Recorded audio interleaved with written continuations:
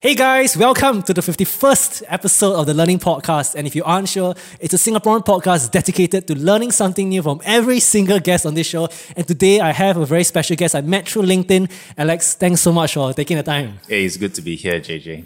I'm really appreciative because actually a lot of people that I ask, they don't really want to come down because it's very far, but I'm really appreciative for the fact that you've taken time. A little context about Alex. I've written some notes here. He is a consultant trainer for businesses and individuals in the fitness, health and wellness space. And I can dare say that Alex is definitely one of the fittest guests I had on this podcast. He's so jacked. And the reason why he's so fit, because sports was a big part of his life. He represented Singapore at the SEA Games as a water polo player. So I think that the journey to representing your country, is something that I won't ever have the experience of doing so. But Alex himself has been on a lot of other podcasts as well. And I'll just leave a bunch of other podcasts that he has shared about his water polo experience as a sports person and kind of lessons that he learned from it. So I would say that maybe this podcast won't be too much about his sports experience. Other context about Alex, he's very passionate about community building. He has done a lot of things. And I would say that the career trajectory of him is quite unconventional. He was involved in the fitness space for a while. He was working at TJC as a fitness water polo coach. It was a physical education teacher. PE teacher, right? Then he went to work at Thailand in the hospitality industry, which I think it's almost a 180 turn, to be honest. So I was like, how did that even come about, I think? And I never had a conversation with someone who worked in Thailand before as a foreigner. So I'm very interested to find out about that as well. And the hospitality industry is something that I don't really have a very good understanding of. So he was a general manager and managing director of some of the resorts there as well. So I'm just interested to know from a very broad perspective, how is it like? So if you're interested in the hospitality industry, I think that there's some lessons to be learned as well. And a little bit more context, yes, he's very passionate about community building. He's a co-founder of Kampung Collective. It builds and trains community builders all around Asia, is it? Actually, for Kampung Collective, we are a community for community builders. Oh, the inception, oh my gosh. Yeah, so not so much a platform to train people, but it's a community or platform to gather people together, to connect and also to share best practices, sharing connections and networks, and just to build authentic relationships on seeing how we can help each other in our own community building journeys. Speaking of communities, I'm in a podcast community by Raven. So I think a common mutual connection that you have is Raven. As a Raven is also part of Kampung Collective, yes, right? She is, yes. So I was like, I think the art, I had a catch-up session with Alex on a Zoom or Google Hangout, right? And he shared about the power of community. And I think I really strongly resonate with that. Other context about Alex, he's also the co-founder of, I'm not sure if I pronounce it correctly, I apologize, Avantier Wellness. Avantier Wellness, yeah. Where its mission is to help individuals with pain relief, sleep enhancement, energy improvement, and optimize well-being. So I think in the realms of biohacking, I'm not sure if you guys are familiar with the term, right? I think there's a lot of things, small things you could do on a daily basis to optimize your health, your well-being, right? And fitness to me, or your body, taking care of your body, paying attention to what you eat. I feel like I've been poisoned for the past 18 years because I feel like I didn't take any attention to what I was eating. I was eating a lot of junk food, all that kind of stuff. I'm very skinny as well, skinny fat. So I think I'm only beginning to understand what is nutrition, how to build muscles, all that kind of stuff. But of course, I know you're super expert at, but I think it's very important to take care of our bodies. And I just wanted to have his take on, let's say, a 101 to what does it take to do simple things when it comes to biohacking and just optimizing your life to a certain extent. A couple of reasons why I think this podcast will be helpful. If you're interested in the hospitality industry and working in Thailand, I think there's very little people who have that experience, so I think that would be quite interesting. The second reason would be biohacking. I'm very interested in pattern recognition. So from his experience, he has worked with many businesses, many individuals in terms of optimizing their well-being. So I'm interested to know what kind of patterns have he seen across all his clients, and maybe there's a thing or two that we can learn from this podcast. And the third section of this podcast will be about life. And the reason why I inserted this section, I know it's quite random, right? Right now, I'm actually taking a life purpose-ish course that my company actually paid for, VaynerMedia paid for, is this program called Inner You. And they're asking a lot of difficult questions, in my opinion, in the course to allow participants to have a greater clarity in where they're going in their career, relationships, finance, and all that kind of stuff. So this section will be just broad questions that, to be honest, I just copy-pasted from the course. But I'm just very interested in, let's say, on the topic of finding your life purpose. This is such a big thing. I'm only starting to understand. So I feel that people like you have sort of been clearer with what your life purpose is, and I just wanted to know your story of arriving there in the first place. Aside from that, I think there's a lot of things to learn about relationships as well. Alex was sharing me that he went through a divorce at 25? 26. 26, which is very young. So I think there's a lot of lessons that could be learned, because I'm sure that going through a divorce is something very painful. So just general life principles. Okay, sorry for the long rant. I know it's a very long introduction. Alex, for those listeners that don't know who you are, in your own words, is there anything you want to add on? That's a very lengthy introduction, right, JJ? So first of all, thank you for having me, right? Right now, I'm on the verge of launching my own consultancy. So Aviary & Co. is my consultancy. You said it right. I am a consultant, trainer / coach in the fitness, health, wellness space. I am launching in January 2021. And since I've been slowly releasing information about my launch, from my logo to my name card to the website, which is going to be happening soon, I've already been having so much interest, like, hey, what's this you're going to be doing? Maybe we can work together, right? So even before I launched my company, that I'm pitching already for proposals and doing jobs, right? So it's very, very good. I'm very, very happy with what I planned in terms of the runway. So that's what I'm working on, launching in January. Being co-founder of Avantia Wellness, right? Talking about optimization and achieving better well-being as well as peak performance. So that is with regard to red light therapy. So that is something that I am involved in, or I have been involved in for the past 1.5 years. So that's what I'm doing. You mentioned co-founder of Kampung Collective. Yes, that's that. I have a live broadcast called Lost at 40. Kopi Chat with Alex. So this is a conversation that I have with guests that would be able to contribute on anything to do with health, retirement, career, parenting / caregiving. So this is specifically for men in their 40s who are so-called lost, because I'm in my early 40s, and I thought that there actually could possibly be a lot of men out there that would be having similar issues, but maybe don't have a platform to listen about it, or don't have a platform to actually even ask questions about it. Yeah, I have 3 other three other podcast sessions or video podcast sessions that Community Builders Speak is one. So that's in the fitness, health, wellness space.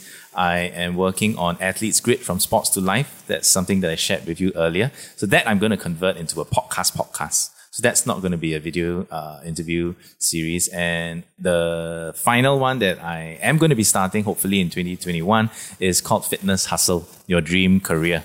So that one is really to get people who are aspiring to be fitness instructors to learn from my fitness instructors who will be on my podcast on, how they managed to be successful, whether they were in their 20s, 30s, 40s or whatever, and made a career out of being a fitness instructor. So that's one of the main barriers, right? Right now, when you're in university and you tell your mom or dad, hey, I want to be a fitness instructor. Hey, I want to start my own boutique gym. You're going to tell you, xiao, I send you to school 4 years, how much 30, 40, 60K that I spend on you, and you want to go and start something like that. So increasingly, I think there are a lot of success stories out there, and you need not necessarily aspire to be a boutique gym owner. That need not be the end goal, right? You could just be a fitness instructor, being happy whatever you're doing, and also doing all these other things on the side.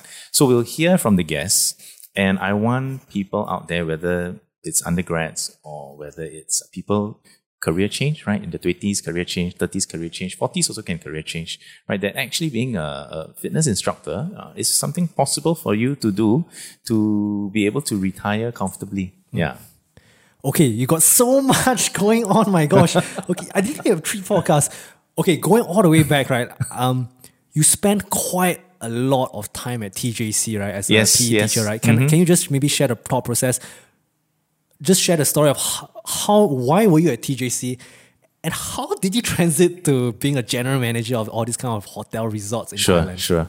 Right. I started out as a teacher, a PE teacher, because actually my first job was as a professional water polo player. So I represented Singapore, but I was training full time for 2 years before I became a physical education teacher. And all along, I knew that I didn't want a desk-bound job.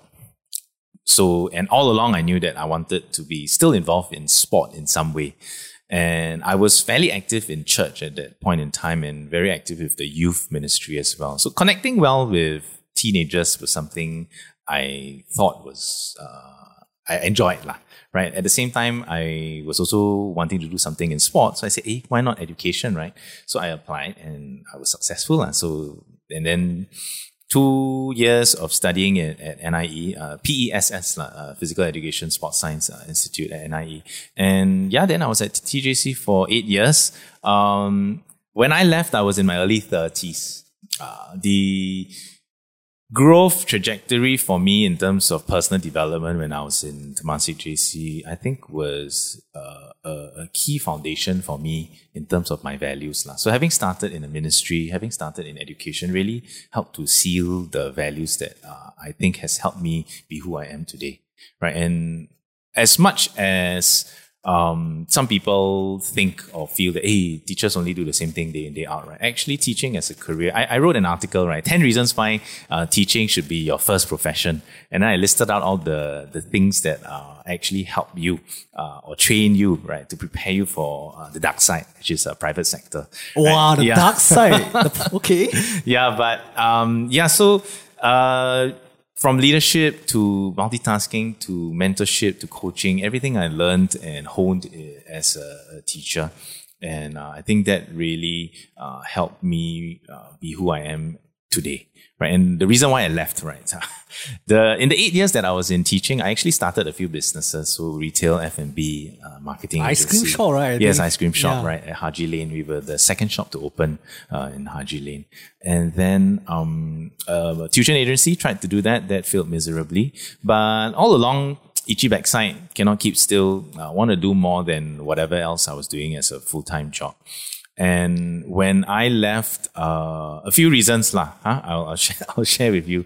One was I felt that the age gap was getting bigger between me and the students. But in actual fact, I was just getting older and, not being able to keep up with the times, right? So with that, there was a bit of disconnect. And I saw some of my ex-colleagues, which I'm still very close to right now in their 50s. And I'm like, I don't think I can be this 50-year-old uncle, excuse me, or auntie, and still be dealing with students at this age, right? So I wanted to leave before it got too late for me to feel this illusion. And since I was already feeling like there was a disconnect, I started searching, right? So that's one of the reasons. The other reason is that when I left, I was head of department for student leadership. A lot of the work I was doing was in character development, training students for career, how to manage interviews in careers and how to actually be surviving out there in the private sector. But at the same time, I didn't have that private sector experience. So I felt insecure. I felt inadequate. And even though I had good connections and networks with people in the different sectors and industries, I just felt that I wasn't good enough for my job. Right? And I was very well trained, facilitation, coaching, attended a lot of courses and all that. Very, very well read as well, right? In terms of self-help books. But I still felt that it wasn't sufficient. So it was also at this point that I was searching, should I go and do my master's? Should I do this? Should I do that? And then I realized that, I think I'll just leave. And so I had the opportunity to go to Thailand to work because someone in church knew that I was looking to leave. Oh, okay. So that's that connection from church, right? And he said that, hey, I've got this opportunity and we're looking for a Singaporean to jaga the team there. And don't need that experience. Most important is someone we can trust. And I know I can trust you. So that was what he told me. And I said, okay, I got opportunity to go. Why not, right? So timing was right. And that's when I left. So when I left to go to... Sorry, if I may just backtrack, right? Because I myself have many friends who are interested in becoming teachers and are existing teachers themselves. So when it came to your thought process of like scratching our own itch in terms of like trying all our other businesses, right? Is there any kind of advice you would give to, let's say, early teachers in their career? Because I was a teaching intern for a while. Then when I entered, I see a lot of teachers that are jaded. Maybe it's not specific to like fitness as well, but they feel very jaded in terms of the kinds of impact that they can give to their students. Okay, maybe I was teaching in a neighborhood school and I wanted to become a teacher. But then when I saw most of the teachers being jaded themselves, right, I decided then and there that I'm not going to go into teaching because this is not the kind of environment that I want to be in. So I was just like, is there any kind of advice would you give to, let's say, people, existing teachers that are in their career and maybe...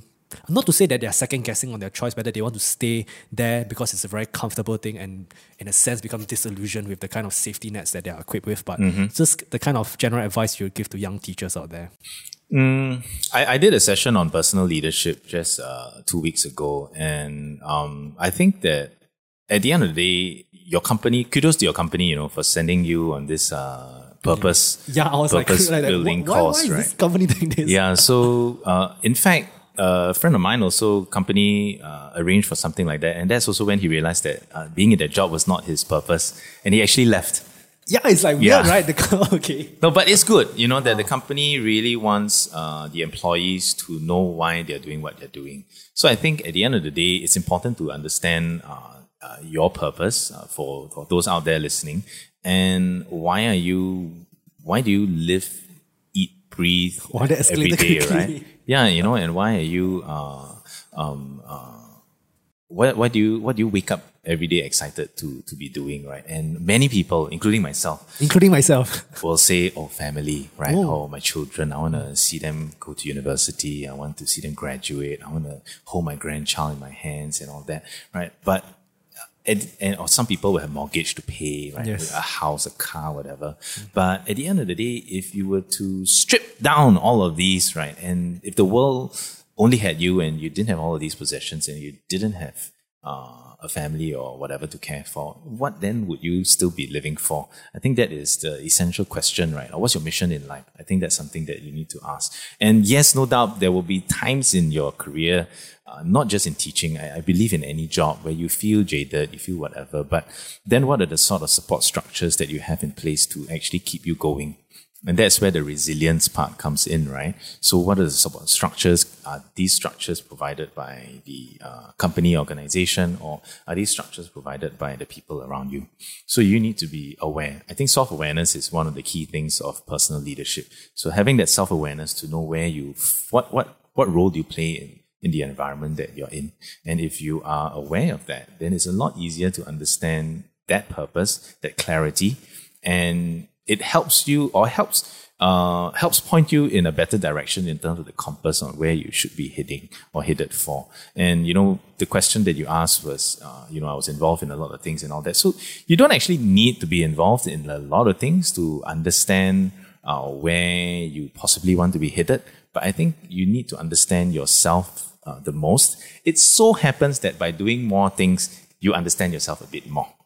Right. But that doesn't mean that you cannot be self-reflective on your own, doing things on your own and, reading self-help books or, attending courses or whatever and having that sort of realization on your own. So don't beat yourself over not having a purpose, not understanding what you want in life. And, that time will come, but you need to do the homework. You cannot expect all of this to be falling on your lap without you doing the research, doing the homework, listening to podcasts like this, right? Or even doing your own research and speaking to people, which is why coaching as well as mentorship is quite a strong, I'm quite a strong advocate for that. And I had good mentors when I was in education, right? My vice principals, my head of department, and they provided a safe environment for me to fail. And by having that safe environment for me to fail, I actually picked myself up quite quickly. And I learned from all of those experiences. But, like I mentioned, the dark side, right? If you're on the dark side and you fail, you're going to be you probably get the sack, right? And maybe no bonus or whatever. And then, so it's very different depending on which industry or which sector that you're in. Yeah. So hope I answered that question. When it comes to the kind of advice you give to young teachers, that I'm just, my experience when I went in, right, I saw a lot of young teachers that are like jaded.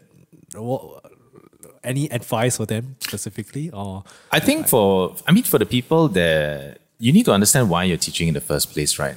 I know it's cliche to say that, to mold young lives and do that, but it is true, right? So just need to go back down to why you applied to do it in the first place. If you applied to do it because there was nothing else for you to apply for, okay, maybe at that point in time or that stage of your life, you needed something to tide you over. Doesn't matter. Then you realign and rethink, okay, then what, at this current point in your life, at this stage of your life, what is the purpose? What is the real purpose after realizing that? So some people need time to realize what they don't want. Some people immediately know what they want. Some people need to try 100 things before they realize that it's 99 things that they don't want and they want that particular one thing. So just if you're in that situation, then maybe it is time to explore other options and to understand what the other options are. It's really to understand your strengths, your skill sets that you actually are good at doing, and how are you going to be able to translate and align that to another industry or another vertical. And that's what I managed to do. And to be honest with you, I didn't immediately know that. It's only now, 20 years after, that I realized that, oh yes, okay, that is something that I did correctly, thankfully. And for me to have been successful in the different roles that I've played since I left education. And because for me, we are so occupied with the day-to-day things, right, where I don't even make the time to okay, I need to prioritize. And that's where when I got into this course, I've never taken the time to reflect. So I'm taking the time to reflect right now, right? So yeah, I think everyone should reflect. On the note, right, because I know if you transition from being a teacher into this very uncertain world, how do you deal with that uncertainty, or did you would say pain of you being in TJC was something that you no longer wanted, and you're willing to embrace this kind of uncertainty? Going to a foreign country, I think going to a foreign country itself is wow. Do you speak Thai? I had to learn Thai, gosh. during that time. But of course, my Thai is very colloquial, and now that I haven't spoken it for a long time, I've forgotten a lot. But one key phrase, that was ringing in my head that sort of sealed the deal for me when I left teaching was the regret of not leaving would be greater than the regret of having left and regretting it. So that's the regret of not leaving will be greater. Yes, the regret of not leaving would be greater than the regret of having left and regretting it. Right. So, if I leave and I fail and I'm not successful, I can always go back, right? It's not something that maybe my career trajectory will not be as smooth as before, but I would still be able to get an inroad into education, even if it's not government, maybe private, or maybe tertiary. Dark side. So that is how I saw it. So it's not the end of the road at any one point. And with your question of the uncertainty, actually I found it fun. Right, the uncertainty for me was fun. Right, okay. I don't know what's going to happen.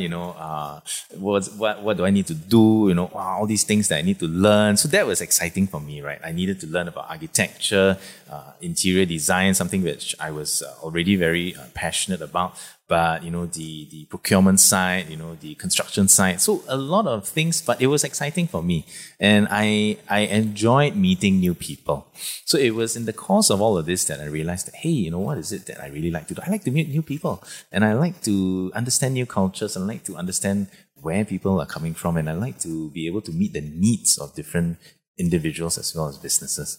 And which is why now I'm starting my consultancy, right? Because I realize my purpose, right? And I'm happy doing whatever I'm doing. And I think at the end of the day, if you're happy doing whatever you're doing, work will not count as work, and you don't actually dread doing whatever you're doing. Of course, there will be stuff nitty-gritty, like maybe the admin stuff or maybe finance stuff that you don't like, or whatever stuff that you don't like. But it's still a drastically smaller percentage compared to what you would be doing if you had a manager or boss or supervisor or telling you exactly what you need to do, and the job scope is predetermined for you. Yeah.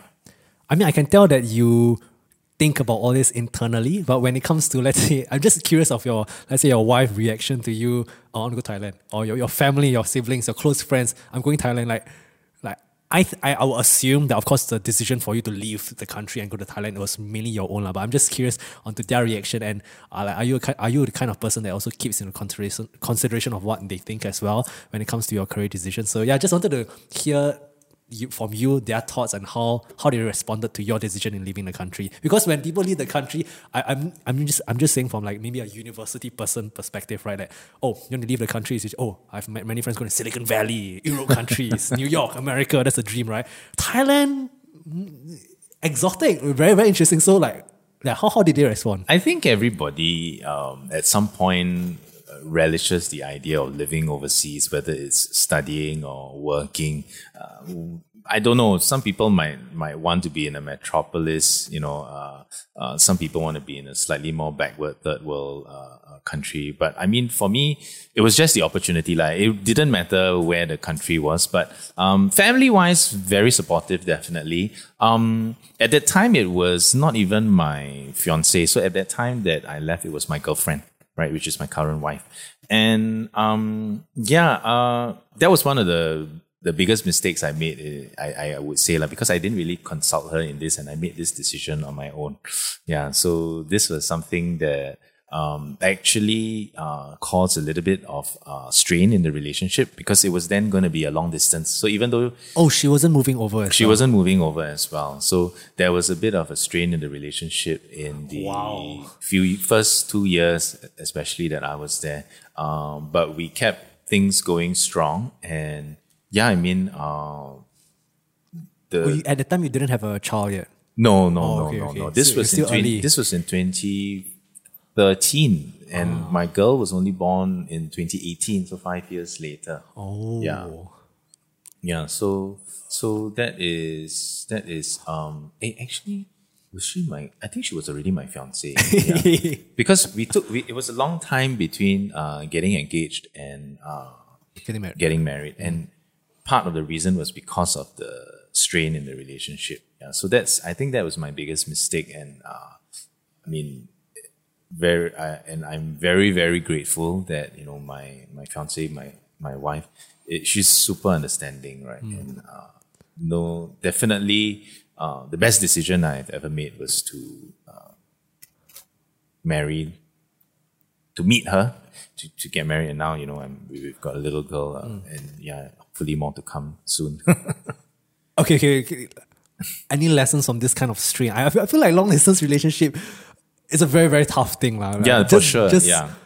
I mean, how do you even healthily maintain a long distance relationship in your opinion? Okay, technically every couple has their own different dynamics of how they communicate. Like, but when it comes to you, what were kind of specific?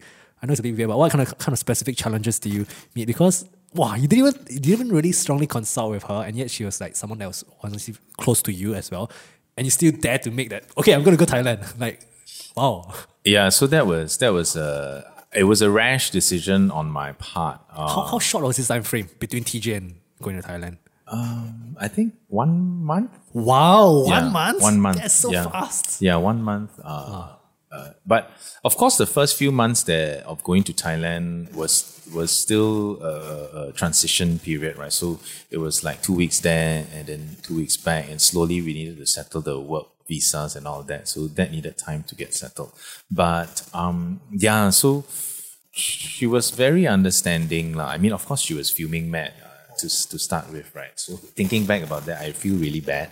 But I think I was, for lack of a better word, self-centered or selfish, because I wanted to go overseas, and I made the decision to do it and expecting to convince her, as opposed to consulting and then making that decision together. You get what I mean? So advice for those people out there is to actually to communicate and to consult with each other before making decisions. And I mean, I'm going to fast forward this to, being a father, a husband right now. And it is very important to make decisions for the family unit. And even if it's husband and wife, it's already a family unit. So don't make decisions based on you as an individual, right? Make decisions based on the family unit, and the relationship will definitely be a lot happier. And I believe it will be a lot more sustainable as well, right? So communication is key, right? And everyone talks about, in a relationship, whether it's a marriage or it's, a non-married couple, definitely you need to communicate. You need to talk about worries, concerns, aspirations, and all of that, not just with yourself, but also for the other party. And so that's my piece of advice for young people out there. What do you do on a daily basis when you are a general manager? Because what do you do? There's so many moving parts in the organization, right? So how do you even begin to educate yourself when you didn't have this background in the first place? To being a general manager and managing director, honestly, is a very high up position. So the managing director role only came at a later stage. And the reason why I was hired to be general manager, so I was actually hired initially to launch the service apartment. So it was a 100-room service apartment. And I took 1.5 years to launch it. And this role was not a hospitality role. But it was only after launching the service apartment that the brand owners said, hey, Alex, this place inside out. You've slept on every bed. You've showered in every cubicle, and why not you help to hire the team? And after you hire the team, you can manage the team as well. So for me, if I have an opportunity to do something like that, why not? So I grabbed it immediately. And I said, yeah, sure, let's do it. And team, I think my team was about 30 plus 40 people, so sizable team. And because I was not hospitality trained, a lot of things that I was doing was slightly different. And I think the team, which were mostly hospitality trained, found it refreshing. And we actually managed to do fairly well. In the year 2017 that I left, we won Best Service Apartment Thailand. So that was quite an achievement for me. It was also the year that I left hospitality.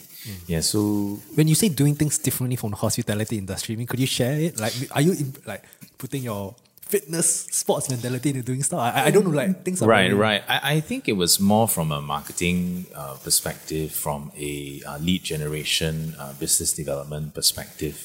The sort of engagement activities that I proposed for the team to do. When you say lead generation, is mainly getting people to live? Yes, lead generation. So getting people to live. So because we were a service apartment, we were more of a long stay. Up to a couple of years? No, long stay is in minimum of 3 months stay. Yeah, for some it's minimum of 1 month stay. So different pricing, different programs that we will roll out.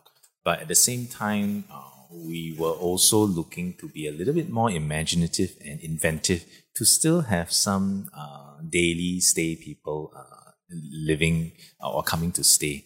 Yeah, so that was the innovative part.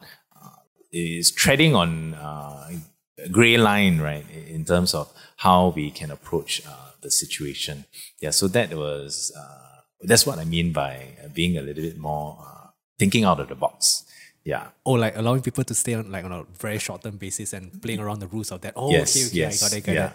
Yeah. So whereas if it were maybe a traditional hotelier, he or she would say, no way, we can't do that. Right? But because I am a rookie, doing things differently. Yeah. So that was the advantage that I had, and which for me was just give it a try, right? If it doesn't work, then, or if somebody makes any noise, then we stop it, right? So that was what we did, and yeah, we were successful in that. And you asked, what I do on a daily basis. In hotels, it's very normal to have a morning meeting or a morning brief. So that always happens early, depending on what time everybody starts, 8:30, 9. And that's really about reporting what's the occupancy, any issues that cropped up yesterday, what's our revenue at this current point, and who's checking in today. So that were the sort of things that we would talk about in the day. And then after that, I like to walk around and meet my hotel guests. So I would move around, welcome them, check them in, so that is the sort of thing that happens in the morning. And then there's lunch. And then lunch could be outside, lunch could be inside, indoors. Outside would be, literally, I'm doing a business meeting or collaboration or partnership sort of meeting. And afternoon would be coming back to check emails and attend to, there might be department meetings or whatever. So lots of meetings. I think, as a senior management, there are a lot of meetings that you need to be present for. That was pretty much. And at the end of the day, there would be events. One event every other week, right, that I would want to attend or that I would need to attend. And then some of it is really show face kind of events. Some of the events are really, it's a nice gala. It's good to be there, to meet some friends and whatever. Yeah, but having worked and lived there for 4 years, I made a lot of good friends. So even right up to now, we still keep in good touch, good contact. Yeah, and I've gone back to Thailand a few times already to attend different weddings of friends there. Yeah. When you talk about like reporting to senior management, are they like Thais? Or because it's like quite an international it's a good mix. Yeah. So the person I was reporting to, there was a Singaporean, also a Thai, two Thais actually, and one Singaporean. So for different matters, some would be for operations, some would be for finance, some would be for projection, and growing the business sort of meetings. So that was the reporting structure. I mean, you have worked in TJC for 8 years, right? Then now going into, I would say, the dark side, right? What was the biggest difference in terms of like working culture, the working reports? Because I'm not sure if there's a big. I've briefly worked with Thais before, but like not so much. So I generally don't believe in like stereotypes or the Thais work like that, Chinese people work like that, Singaporeans work like that. But just from your general perspective of spending 8 years in like a ministry and coming to the dark side. What was the biggest differences that you have, and were there any like lessons you learned specific to your time in Thailand that was new compared to your time at TJC? I think that I shared earlier that being in school, right, it's a very safe environment. So coming out, definitely it's a dog eat dog world, right? Anything you do, you're gonna get your ass whipped, right? Or there could be somebody telling on you, and or somebody could sabotage, right? That's actually very easy to happen. So coming out, I'm a very trusting person, so I needed to learn to be less trusting. Wow. Yeah, and I also needed to be more cautious of different individuals. So everyone has their own agenda, but it's about reading the person better. So that's something that I feel at the dark side. But you need to learn on the job, right? So you need to get yourself burnt or experience something bad first before you learn from that experience. And specific to Thai culture, I think senior management wise, I think it's very much the same as in Singapore, but it's more of, I guess, the people on the ground that are like a little bit more, in Thai we call sabai, that means a bit more relaxed. Oh, okay. A bit relaxed, Jack. They will tell you tell them the deadline is the end of the week. By the end of the week, they'll be like, or they will tell you that, yeah. Every time is yeah. But, the work never gets done, right? So timelines always need to get pushed back because of things like that, right? So, but otherwise, increasingly, I think corporate culture is pretty much the same, but it's people on the ground. Like, when I deal with the construction guys, or when I deal with the housekeeping, that sort of thing. But it's always good to have Thai managers or heads of departments that are also managing the guys on the ground. So then, that gets work done. Because another issue also is the language problem. So even though we speak slowly, English or Singapore English is very understandable compared to, American English, Australian English or British English. But they will still get things wrong. And so that's something always that I've learned you need to clarify. So, it's like, can you repeat what I said? What is it exactly that you're supposed to be doing? Because sometimes it's yes, but then the work never gets done. And one of the reasons is always that, but I thought you you meant that, or I thought that. Misunderstandings. Yeah, exactly. Yeah. Could you you talk about being burnt, right? Is there a story that you can share just in a very vague sense of how you got burnt and the kind of corrective measures you took as a general manager?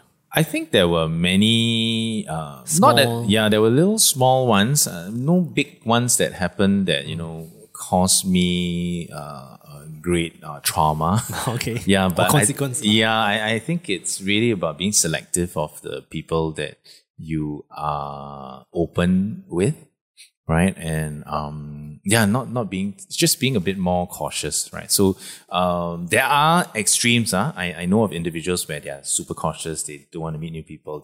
They just keep to themselves and all. And even when they meet new people, they are also very they draw a fine line between whether you're my friend, you're my acquaintance, or you're my colleague, right?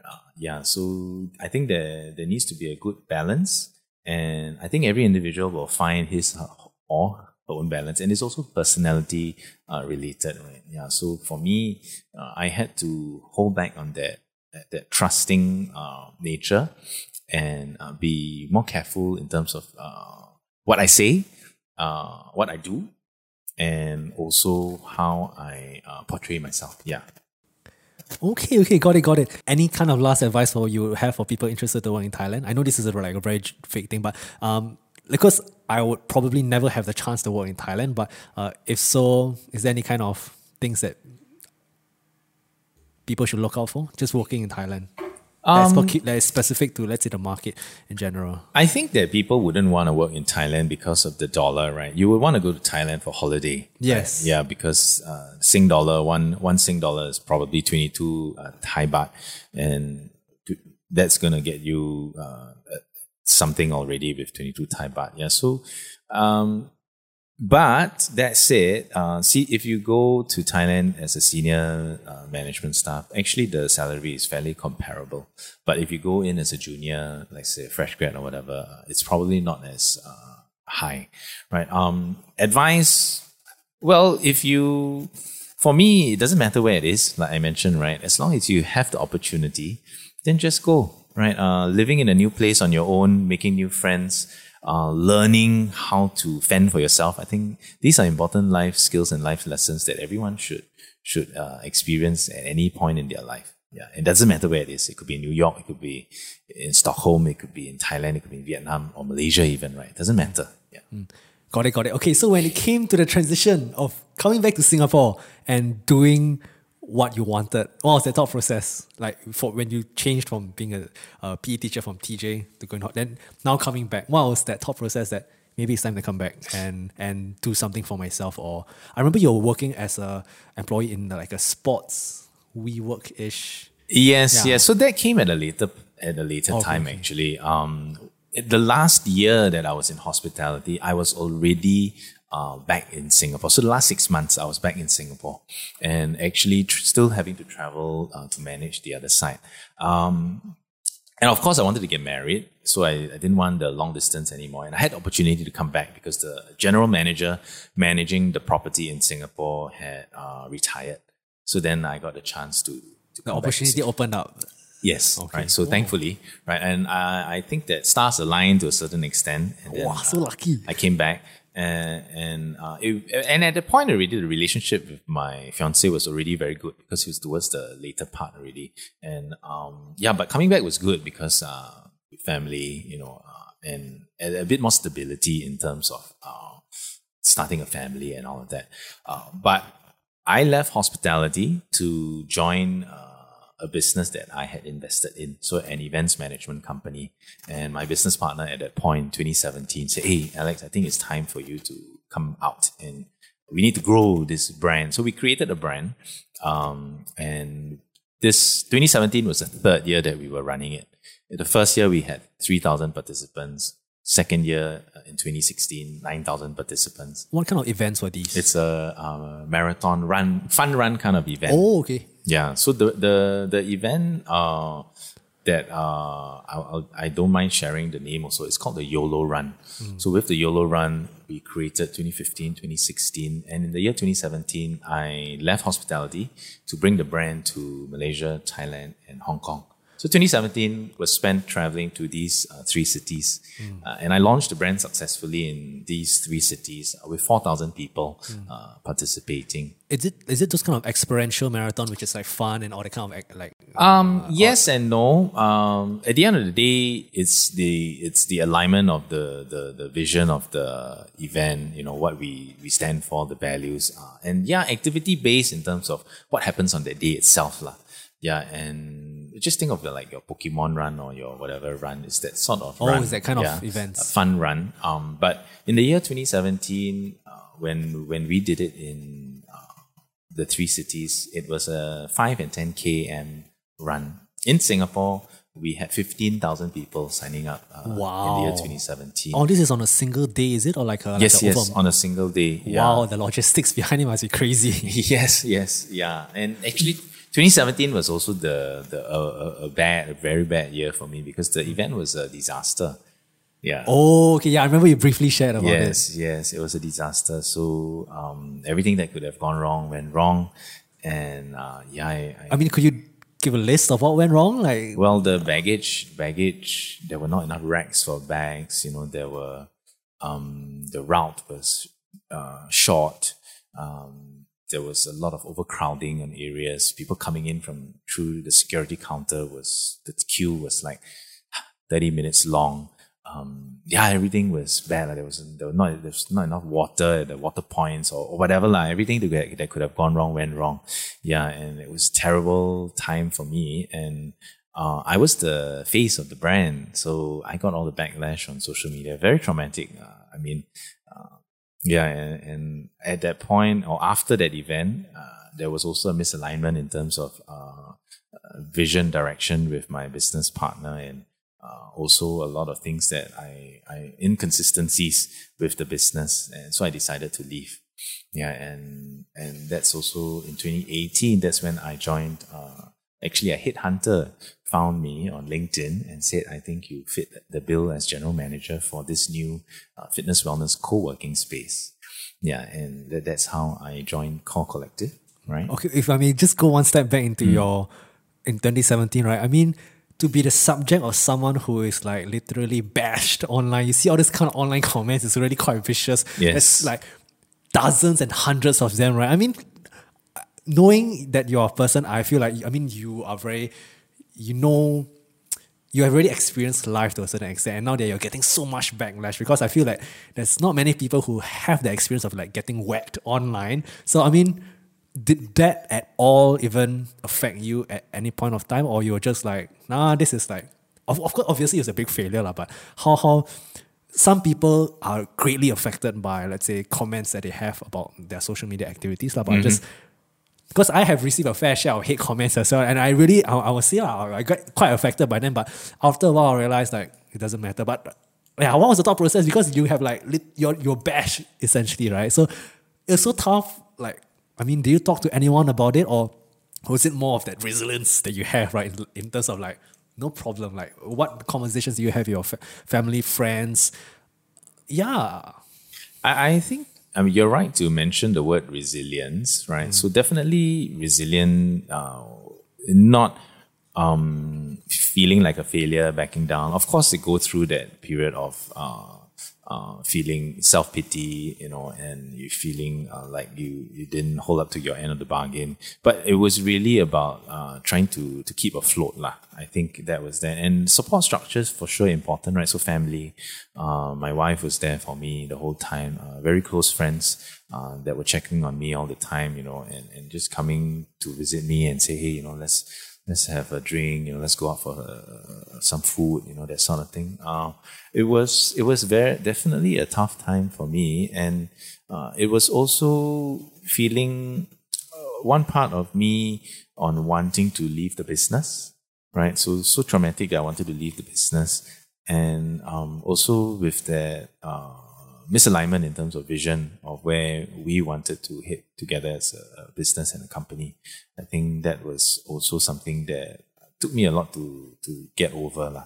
Yeah, but it was all for the better because I put on hold starting a family because of that year of frequent traveling and that big event that we were all looking forward to, that big successful event we were all looking forward to, but it ended up being a big, major screw-up disaster at the end of the year. So it was like, all high, and then of course on the way there were many lows as well, but we were all aiming for the high, but in the end it was really like a bomb drop, right?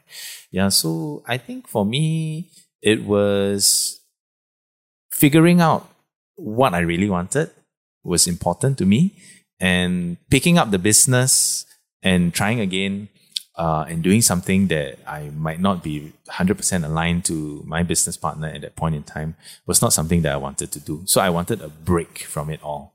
And I think having a break from it all was good. So, which is why some people, they have too much of something, they want to go on a fast, right? Social media fast, or, I don't want to be, I do this on a daily basis. I don't want to be touching it, seeing it, or doing it. Yeah, so it's good to have that fast. And it was during that period that I realized that, okay, my wife has waited for me this 12 months, and I think it's time for me to start a family. We are not young anymore, and we've been wanting to start a family for the longest time, and this is the best time to do it, right? So that's when that's the reason why I left and exited. And I think if you ask me what was it that got me over, I think it was looking forward to the fact of me starting something else. A new chapter. Which was family, which had absolutely nothing to do with my career and business. Mm. Yeah.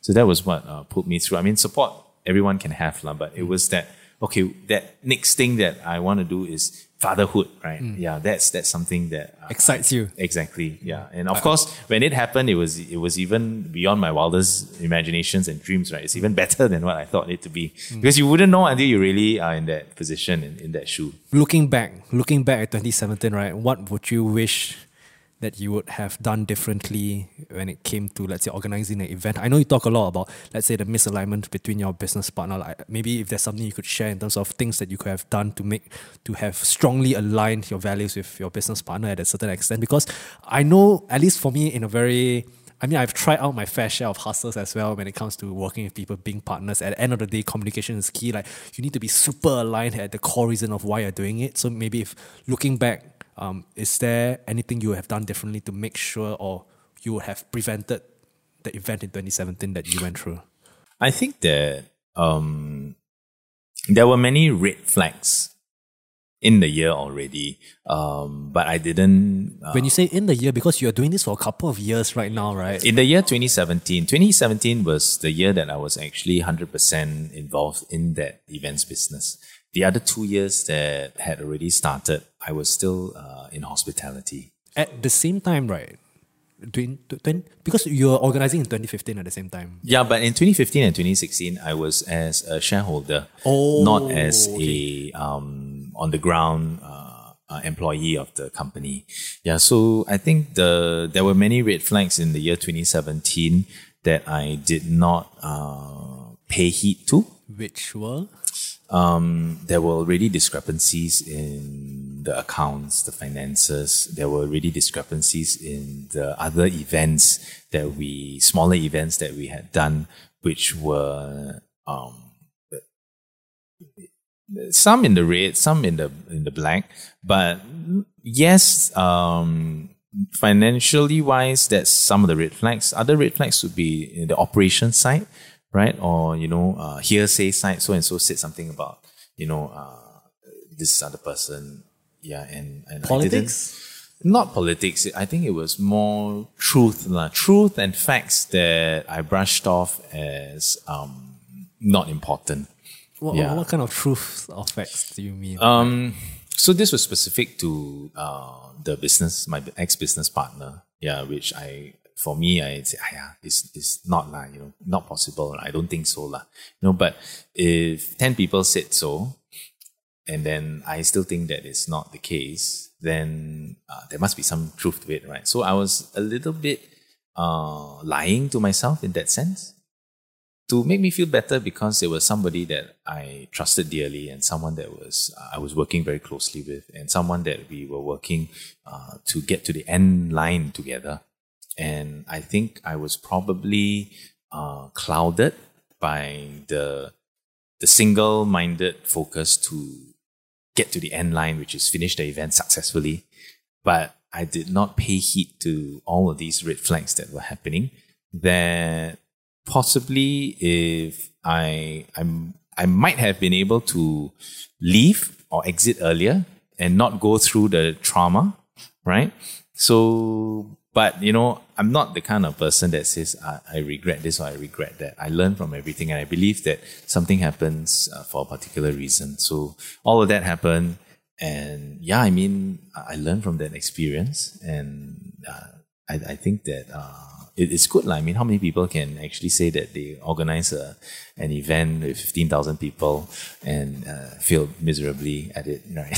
So Okay, got it. I think that's I think it's quite important to be fully aligned, and basically the lesson is to really pay heed to those small kinds of things where you address it when it's something small before it gets very, very big. Yes. And I think most of these were brushed off with don't worry, bro, I got it settled, So you never had that kind of tough conversations to really go into what people were saying about, let's say, your business partner? I think yes, I did, but like I mentioned, that it was always replied with "Don't worry, bro." Don't worry, bro.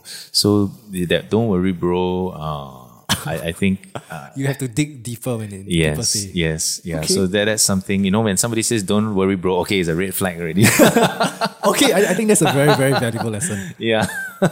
So that's something to be very, very cautious of. Yeah. Okay, moving on to your time as I just want this section of this podcast, right, to just maybe educate users on the term biohacking. Like pattern recognition is what I said earlier, right? Of you working with businesses and individuals, right? What kind of common problems do you see across all your clients, right? And how do you help them solve these kind of problems? I think that it's not so much identifying the same problems with each client because everyone has different issues or different problems, right? And I think you're speaking about this specifically for Avantia Wellness, right? Yeah. People come for different issues. They could be sleep issues, right? Insomnia.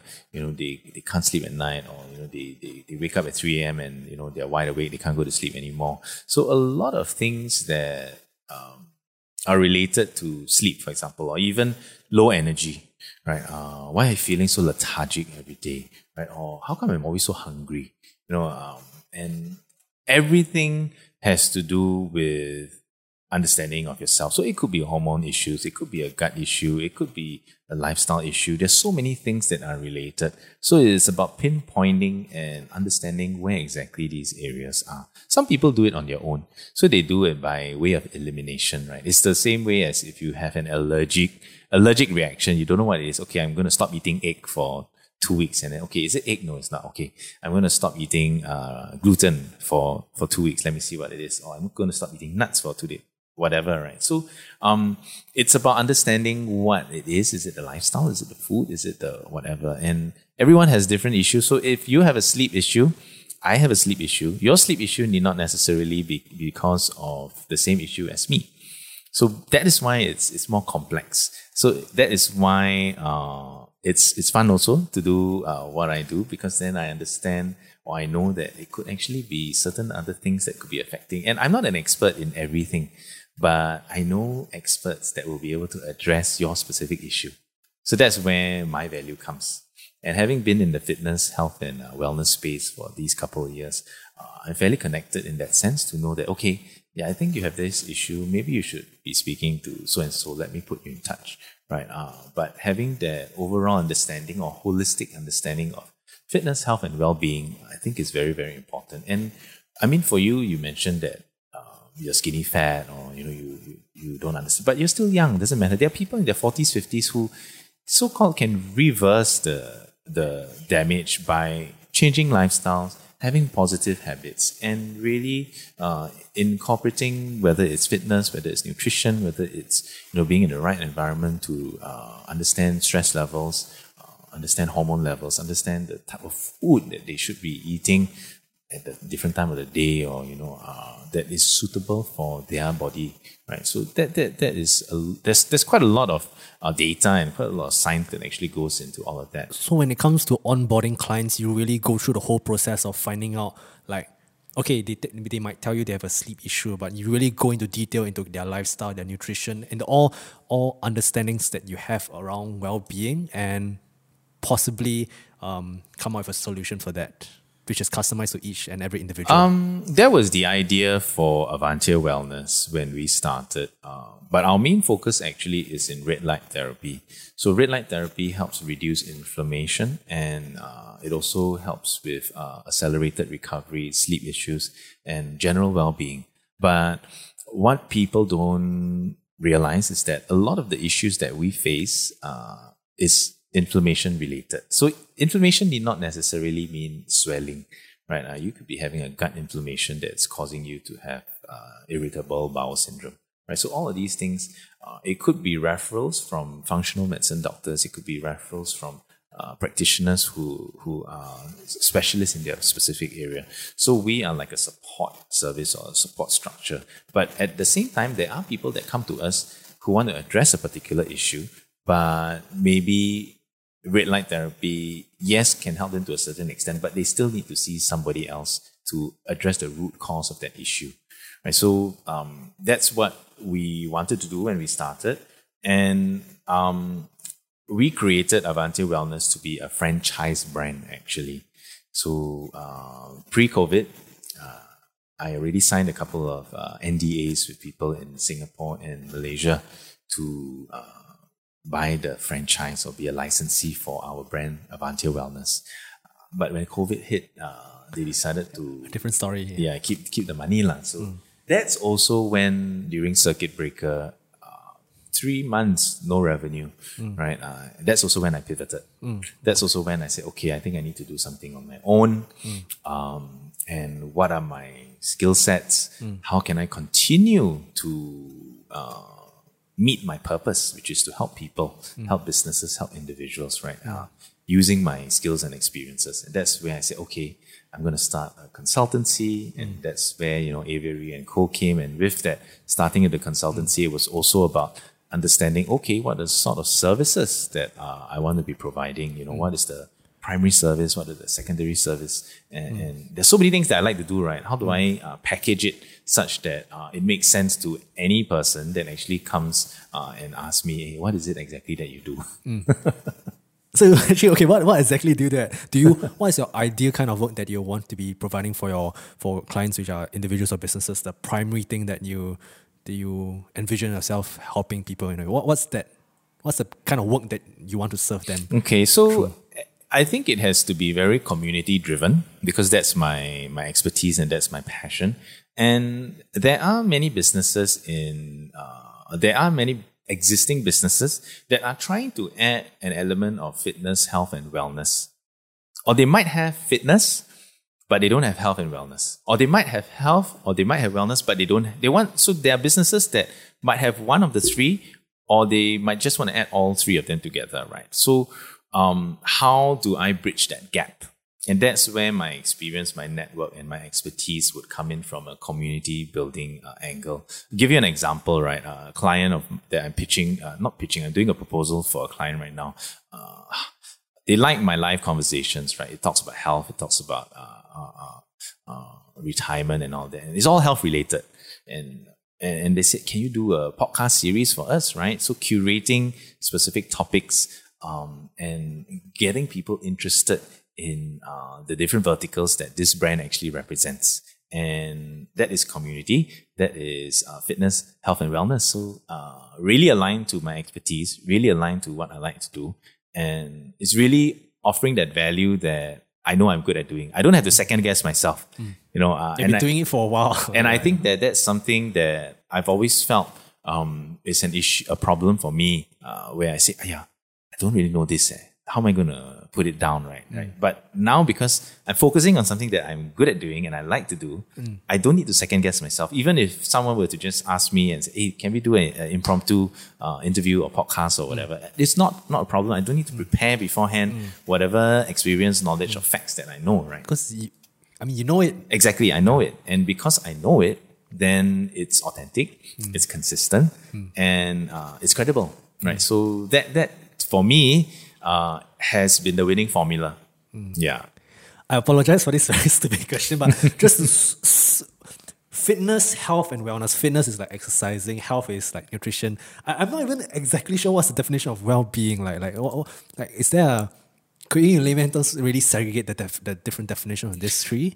Like to be honest, when I first read about well-being or wellness, I didn't really know what it was. So, in your own words, what's the segregation between these terms? Okay, not a stupid question, JJ, right? So, I mean, increasingly people are talking about mental health, mental well-being, right? Okay. Mindfulness, right? Mindfulness is, some people use it as an alternative to mental health or mental well-being. And mental health is no longer regarded as a taboo word, as a taboo subject. Right? And everybody's mental health or well-being is important, whether you are an employer, employee, father, mother, son, whatever, right? Or going to school. So that, I think, is the well-being part. The wellness part is also a little bit more mass market reaching, because wellness also includes your beauty, your spa, anything to do with self-care, and having that relaxation element or component. So that wellness part is good because it increases the pie of potential clients that would be interested in what I'm able to offer, right? So let's say wellness, right? Let's say it's a spa, right? They're very focused on relaxation and all that, but maybe they want to add in some form of recovery, right? How do you weave that into the business? Is recovery talking about recovery from a surgery? Is it recovery from insomnia? Is it recovery from bad diet? Is it recovery from trauma?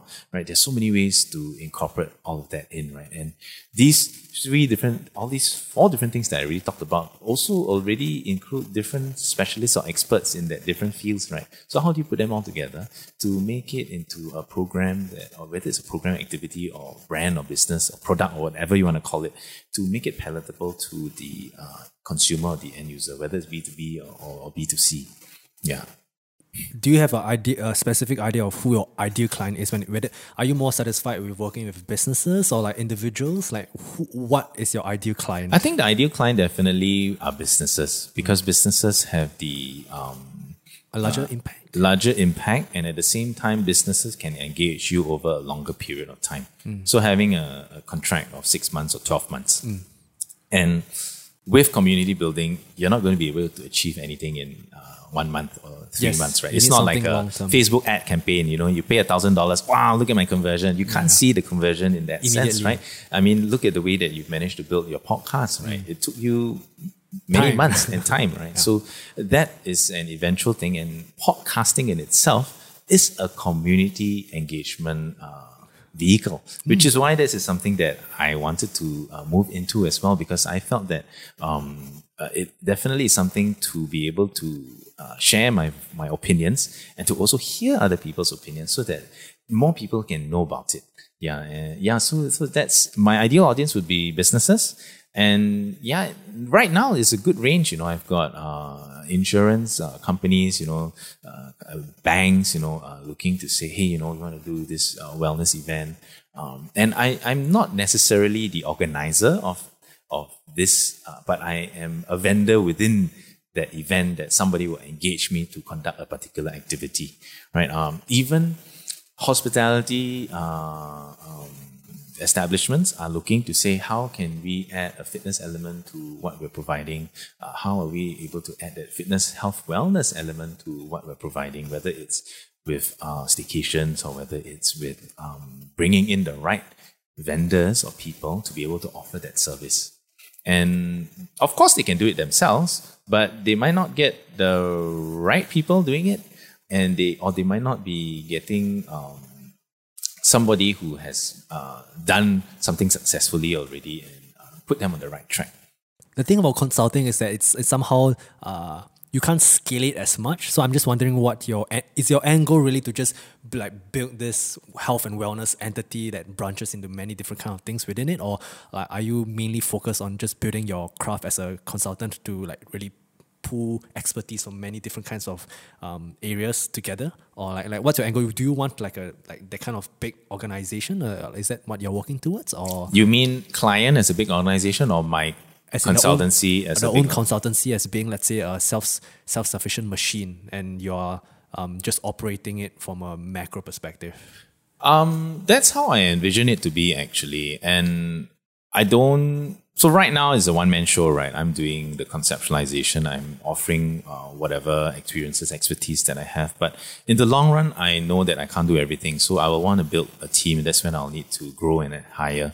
And right now, I think my bandwidth maximum would be 3. If I really work myself thin, maybe 4 clients.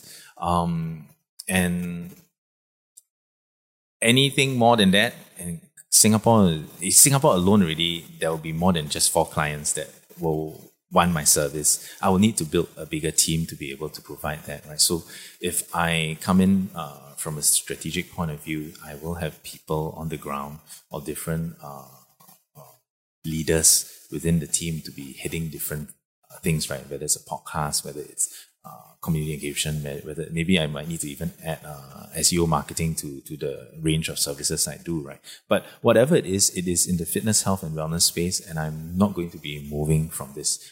This is the niche I carve for myself, and the part on. So this is the main revenue source, right? I also have. I want to do workshops, courses, masterclasses, which are specific to fitness, health, and wellness, whether it's mindset, whether it's community building, and that is going to be a secondary revenue source or service offering. Keynote speaking is also something that I am building a team of, and career coaching. So anybody that is lost, career coaching would be more for the solopreneurs or entrepreneurs, not so much the businesses. So somebody, maybe a personal trainer or a boutique gym owner looking for direction or being stuck, not sure where to go next. These are the sort of people that currently I already am coaching. So that's a secondary service. But with the name and the brand Aviary & Co., my vision is to grow a global community of leaders. So maybe there'll be Aviary & Co. in Malaysia, Thailand, maybe in the US or wherever. And this would be from the network, right? So I don't need to be physically there. It could be a close friend, a contact that say, hey, I really love what you're doing. Just feed me with all the templates and processes that you've already done to build Aviary & Co. to how it hopefully will be in the next 2 years. And they can just copy and paste and do that. And yeah, they can manage that Aviary & Co. in another city or another country. So that's why what I envision it to be. Okay, wow, that is very big. Okay, this podcast is like it's like a milestone whereby you can really look back at where you are. Because Yes, I think sure. at this point you're starting out. To me, there's so many things. Like there's so much work. So, but I think just a random question. Like when it comes to these kind of things you're telling me, is it like you have an Excel sheet, everything's all lined out? Okay, this. Are you like more the kind of structured guy, or like how do you come to clarify? Being clear about what I think for sure do. you need to write things down, right? So sometimes I write things down, sometimes I put them in my phone, but I have an Excel sheet, so I've got a timeline, a calendar, all the things that I want to do. Sometimes it's all over the place. Okay, it starts all over the place, but slowly as you move along, then you put the pieces in together and you realize that, okay, this one I shouldn't do, this one I should prioritize. I need help with this, and that's where I would, who should I speak to, to talk about this? Who should I speak to talk about that? And that's how I fine tune my thoughts. And my wife actually is somebody that I always bounce ideas off, and she's the harshest person. She's my greatest critique. Right? So she will be the one to really put me down and really say, this is terrible. Go in, if you haven't thought through, don't come and talk to me. Wow. Okay. Yeah. But at the same time, she's super supportive, and she will, come and check on me and say, how's this, how's that. So I think it's that sort of good relationship that we have. Yeah. Yeah, a very strong support system. Yes, for sure. On that note of having that clarity, right? Okay, we're moving on to the last section of this podcast, right? what is your life purpose and how did you get there? Was it something that you gradually found over time? Was it a specific day where you realized that, wow, okay, this is my life purpose? Or are you still finding what is your life purpose? Yeah, I mentioned briefly earlier, right, that my life purpose is to help people, right? And helping people is very vague, right? Yes, help people in, so for me, I had to break that down. Okay, what do I mean by people? Okay, it's businesses and individuals. So that is my target audience. But that's also still very vague. Yeah, right? that's vague. So then, what is my area of expertise and specialization? And it is in the fitness, health, and wellness space. So that's my niche. And so that is, I've added it to my purpose statement. And what else, right? So yes, help people, but I can help somebody pick up his laptop and he dropped it on the floor. That's also helping people, right? But so it's three specific things. One is helping businesses and people seek clarity of direction. So that is one. Second thing is helping businesses or individuals achieve targeted solutions. So they are looking for something, they don't know how to get there. We come together to understand what it is and we reach that solution together. And the last thing is to targeted solutions, clarity of purpose, and success. Right? So everybody's measure of success is different. But whatever your success is, I will help you to get there. So that is how I am helping people. And through my consultancy with the services that I'm offering, from career coaching to keynote speaking to workshops and courses, I am amplifying my ability to help people. So everything fits in quite in place if you follow the narrative, right? So my purpose is to help businesses and individuals in the fitness, health, and wellness space, either to achieve clarity of direction, targeted solutions, as well as to achieve or reach success. Yeah, so that is my purpose in life. It's not been this since, It sounds so clear, damn it. Yeah, so that is clear. It took me a long time. It took me the circuit breaker to understand and pen it down. Had to do a lot of drawing, So you literally took the time to really organize it. Well, I had 3 months without revenue, JJ. Oh, okay, so okay. I had a lot of time to think and do things. Yeah. So circuit breaker for me, if anybody wanted to say how successful was circuit breaker or how bad was circuit breaker for you, for me it was something that I think changed my life lah. That gave me time to find my purpose. And it gave me time to understand where I can meet the needs of the individuals or businesses with whatever value I can offer. So some people, they think, okay, I want to help people. Yeah, but you need to drill deeper. How do you want to help people? Or some people say, I want to add value. But how do you want to add value? So you need to drill deeper, you need to dig deeper. And I believe that everybody has that innate desire to help people or even to add value, right? But there are some people where their purpose is to buy a private jet, to live in a district 10 house or whatever. It's fine, right? Different people have different purpose. But if it's about helping people or adding value or whatever, or bridging the gap between whatever, you need to drill deeper and you need to be able to understand where is the value that you can bring based on your experiences and based on who you are as a person. Because everyone is different and therefore everybody's purpose technically should be different. Right? Your purpose might vary slightly in the different stages of your life, but by and large, it shouldn't change very much. So I remember, if I think back, even when I was a teacher, I really like to help people and I really like to get communities together, which is why community is something that I always say that is something that I'm very passionate about. But I didn't know that until now. For me, at that point, it was like, I like to organize camps, I like to rah-rah people, but then what is it that specifically it is? And if you were to track back from the time that I was playing water polo competitively to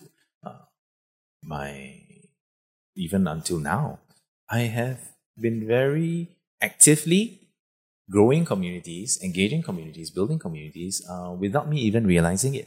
But right now I'm realizing that, hey, that is something that I managed to do it very well. And I think that it's something that I want to continue helping people to do.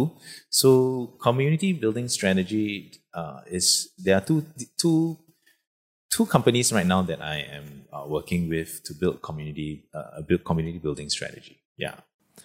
Okay, wow. I mean, like it seems like you definitely have connected the dots backwards, lah. Mm-hmm. Okay, I mean, I'm right now in the process of like looking at my past events, like what am I usually inclined towards to do, lah. You mentioned about success being subjective to whoever you're helping to achieve success for, right? What is your definition of success? This is a tough question that I've asked myself many times also. And recently, a close friend of mine asked me, and I think for me, it's really about being independent, right? I spend most of my life. So you mentioned a divorce early in my 20s, late 20s, and that wiped out quite a lot of my savings. And with my different field businesses, it also has wiped out quite a lot of my savings. So, and contrary to popular belief, where the dark side or private sector pays better than the government sector, if you look at it, so yes, my monthly package was better, but because I didn't have the good bonuses that I had as a teacher, my annual package was actually less, even though I was having a higher monthly package. Yeah, but of course, different lifestyle, different learnings. Like I mentioned, no regrets to whatever I've done, right? So I want to build a comfortable life for my family. That's what I want. And not that we are not comfortable now, but it's always good to have a magic number. So we have that magic number, right?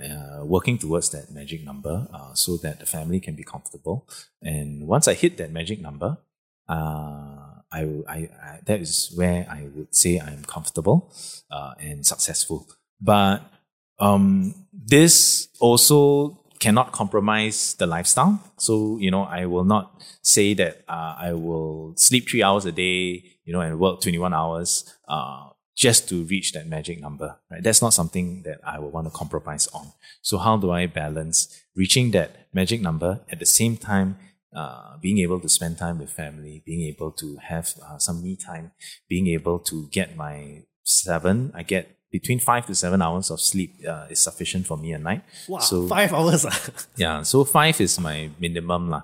On good days, I get 7.5. I rarely get 8. Yeah, I rarely get 8 hours. But yeah, so between 5 to 7, I think is an average for me. So without compromise on that, without compromise on time that I will be spending with my family, my girl, my wife, that is something that would be success for me. And then I can sit back and relax. And yes, that is success to me.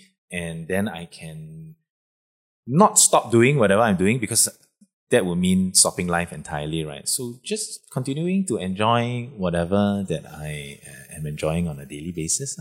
Yeah. And predominantly, I would say it's a good balance between work and my professional and my personal life. When it comes to this magic number, right? I mean, was it something that you aligned with your wife at least? What kind of conversation? So is it like a joint conversation? Yeah. How are such conversations like you guys come together? I think most families would have joint decision making, right? Okay, you handle the groceries, I'll handle the child's expenses, or you handle the car, I'll handle the mortgage, or maybe we pull together finances and this manages everything, right? But it was really about sitting down and putting down, okay, what are your expenses? What are my expenses?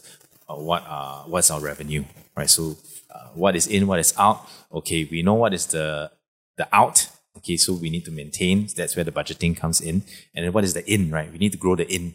So how do we grow the in? These are all the areas that we grow the in, and then we work towards that. So once we reach that, then it's considered, that would be considered success for me. Not so much about, dream house or dream car or dream career or whatever. So I'm quite grateful that even before I launch officially my business, right, things have been rolling in. And my target for Aviary & Co. is actually 2 years for the business to be very stable. Yeah, but I don't know, hopefully maybe I get there even before the 2 years. Yes, I'm sure you will, right? I'm sure you will. Yeah. Is your wife an entrepreneur in any way? Is she helping you in this, or like does she have her own? My venture wife as well? is actually an entrepreneur, so she is a private jeweler. So she designs Wow. and makes jewelry, high-end jewelry, and she's been doing it for more than 10 years. So there are two entrepreneurs in the household, which makes it slightly more stressful as well, right? Because then income is Are not you guys as- competing with each other? No, for sure not, right? So since my daughter was born, my wife took a little bit of a back seat in her own business, but she's still doing, clients still keep coming back. She still keeps getting referrals. But Wow, definitely this is a very niche. production rate for her has almost gone less than 50%. But yeah, we are comfortable. Yeah, but during the circuit breaker, we were relying solely on her income lah. So yeah. And savings, of course. Yeah.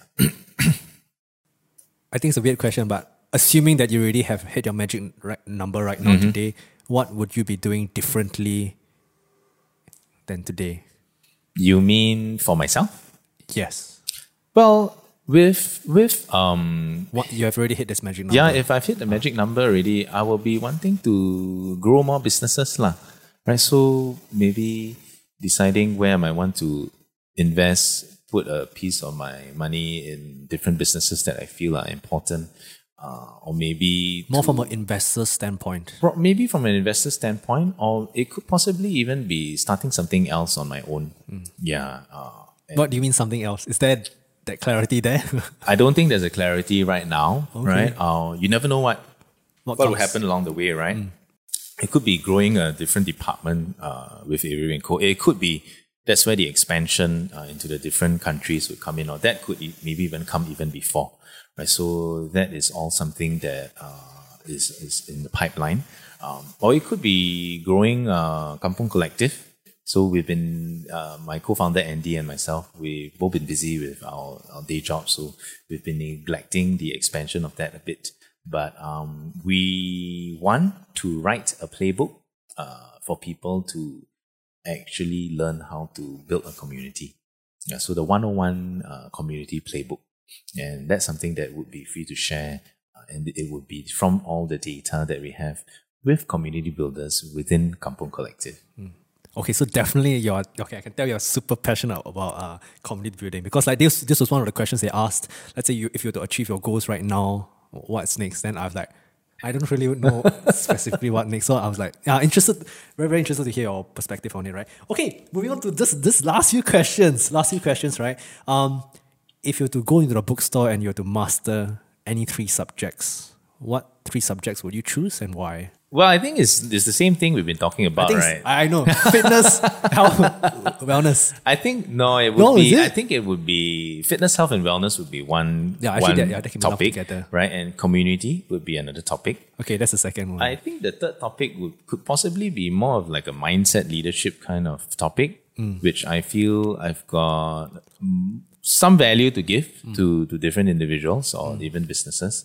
So these would be my 3 expert topics lah. Yeah. On the note of, let's say, leadership, the kind of books that you have read, right? Is there any kind of book recommendations that has made quite an impact in your thinking? And perhaps you'd like to share some golden wisdom of nuggets from there?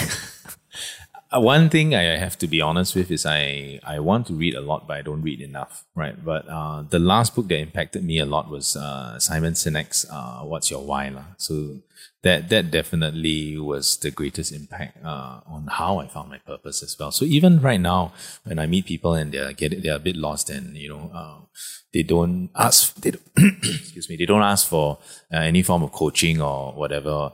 I just send them the links to say, hey, go and watch this. I think it's going to open up your mind to be a bit more reflective and just understand what really could be your why, right? And then after that, you talk about you see what's your how and you see what's your what.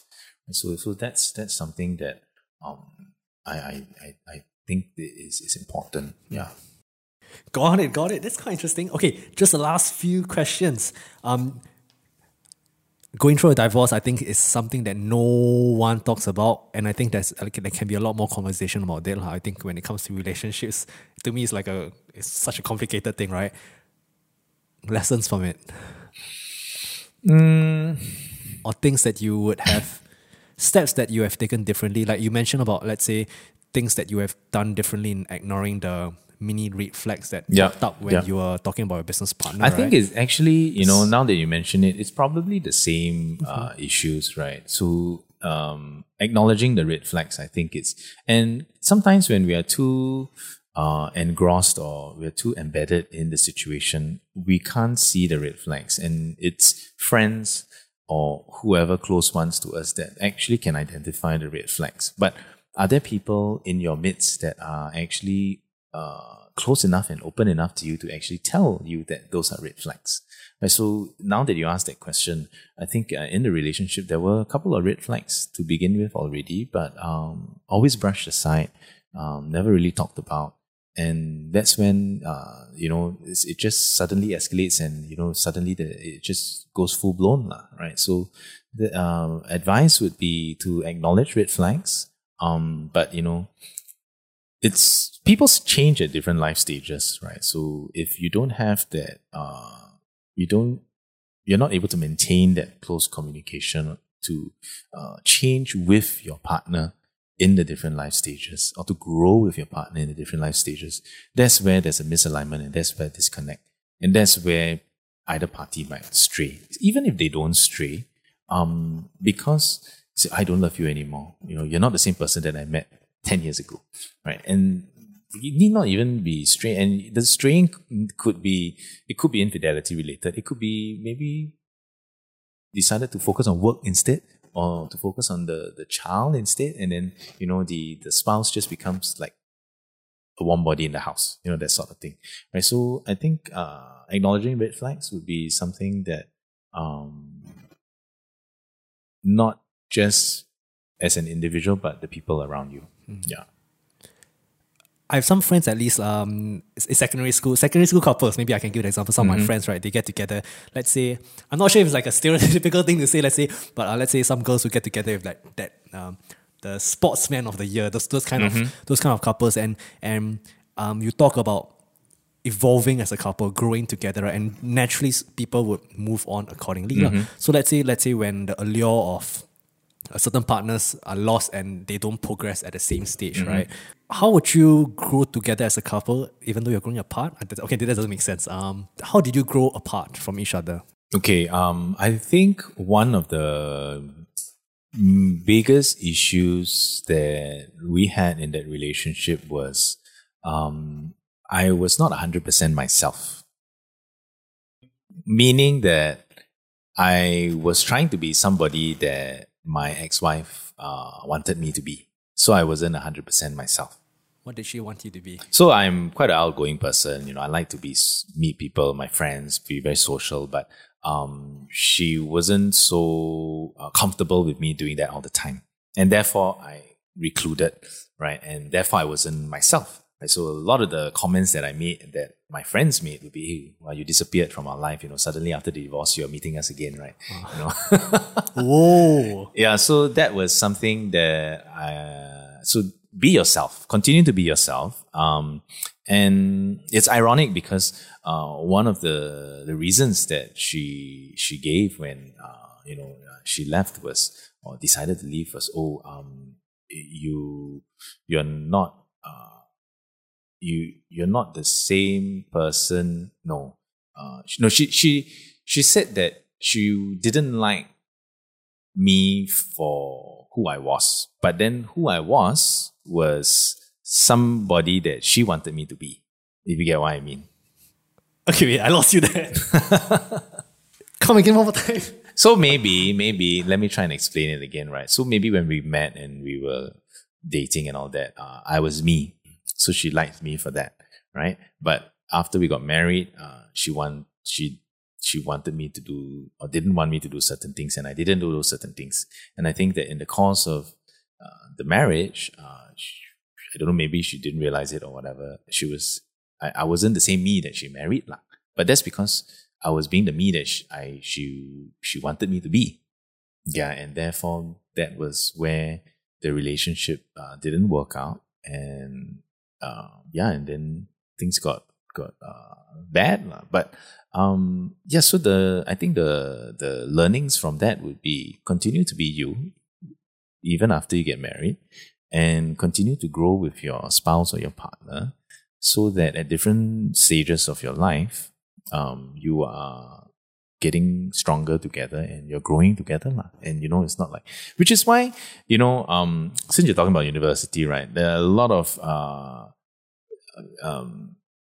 guys in university that end up with girls, and the girls actually have their boyfriends in NS, in army, right? So that's where there is a little bit of a different life stage.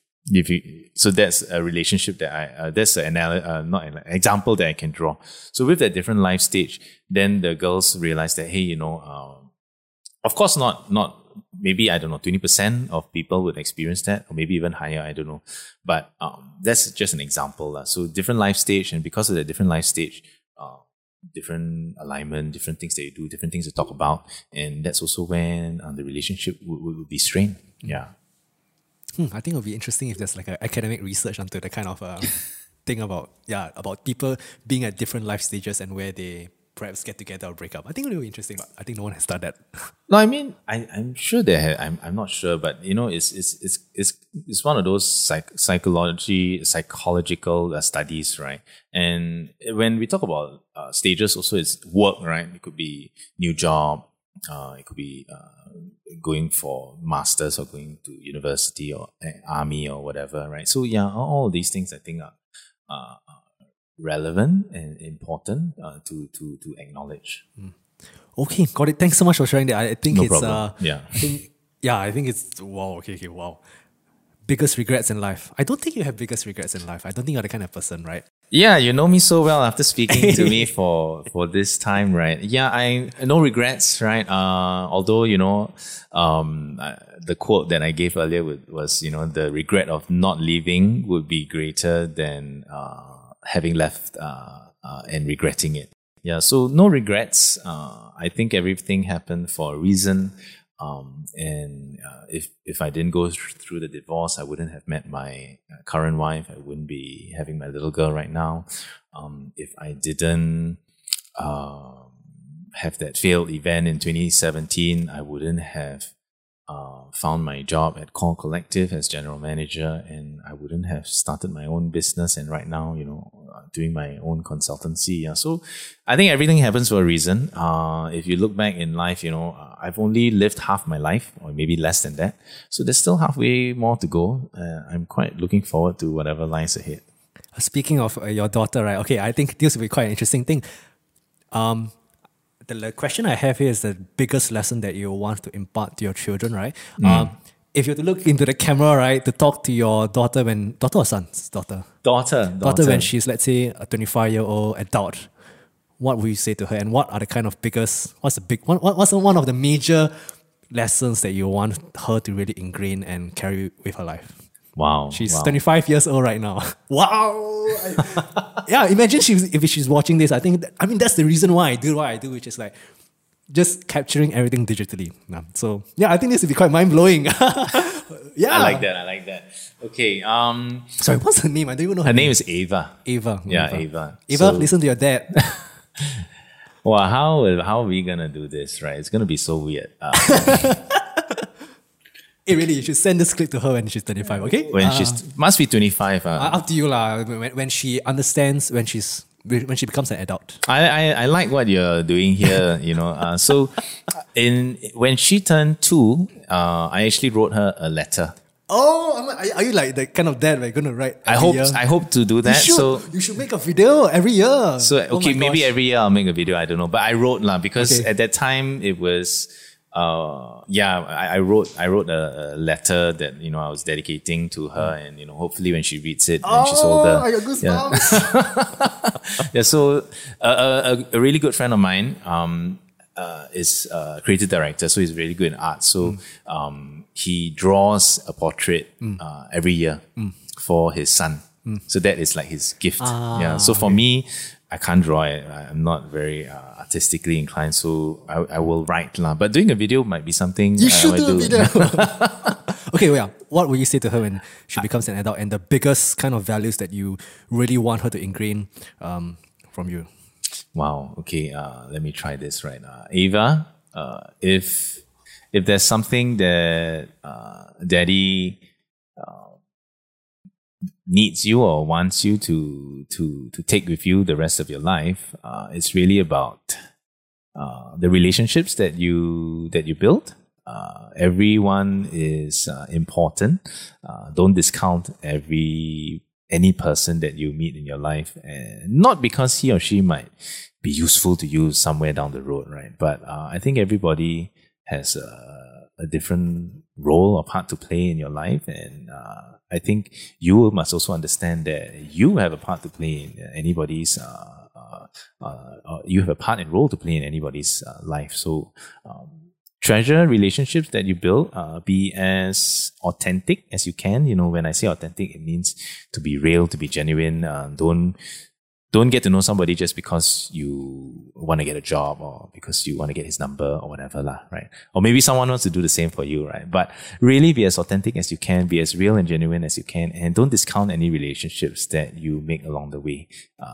So that's my piece of advice. I think that is something that I've managed to do, and I think you have that little bit of me in you, and I think it's going to possibly be able to take you further wherever you are in life right now. When you're 25, that's going to be 23 years from now. I think I'll still be alive, so I'll be 60. I'll be 64, right? So I'll still be around. I'll probably still be working. So that's my message to you, Ava. Daddy loves you. Oh, damn. Okay, I cannot stand it. Last few questions. What is the best advice have you ever received? There was a time in my career in hospitality that I had to let go of people. So we were closing down a company, closing down a department, actually 2 departments. And my CEO boss at that time said that you can't be, what's the word he used? I think it was something to the extent where you can't be nice in difficult times, right? But I take this the other way actually. So the advice to me actually reversed my mindset, because I'm a very nice person. I cannot be harsh, or of course I will be harsh on people if they screw up or they are irresponsible or they've got integrity issues. But by and large, I'm a calm person, and I take the more coaching style of dealing with people. So I actually took it the other way, and I tried to be as nice as possible in the way that I was letting people go. And I think that worked to my advantage. So that's something that I felt was something I couldn't do, because it was a tough time. And I thought that speaking to him would, help to... He would give me a pep talk on how he could fire people, right? Of course, he gave me a pep talk, like, you can't be nice, blah, blah, blah, blah. But then I took it the other way and I did things my own way. And I think that is an advice that sticks with me, to not do things that way. So don't do things a certain way just because people say it needs to be done. Do it the way that works best for you. In the way that's most authentic and the way that you're most comfortable with. Yes. Got it. What's the worst advice have you ever received? I don't have any at the moment, but if there's something that I would have to say would be, and it's not even to a particular individual, there are people who say just wing it, right? But if you can't wing it if you don't prepare, you don't plan, and you don't have anything that you've researched for, right? I mean, even for podcasts, you had to probably research for at least 1 hour, 2 hours, right? And do some pre-planning with the questions that you've done, right? So, because if you wing it, you're not giving the due respect to whoever that you are presenting to or speaking to or whatever. So yeah, so I would say that would be my advice to anybody lah. Don't wing it, right?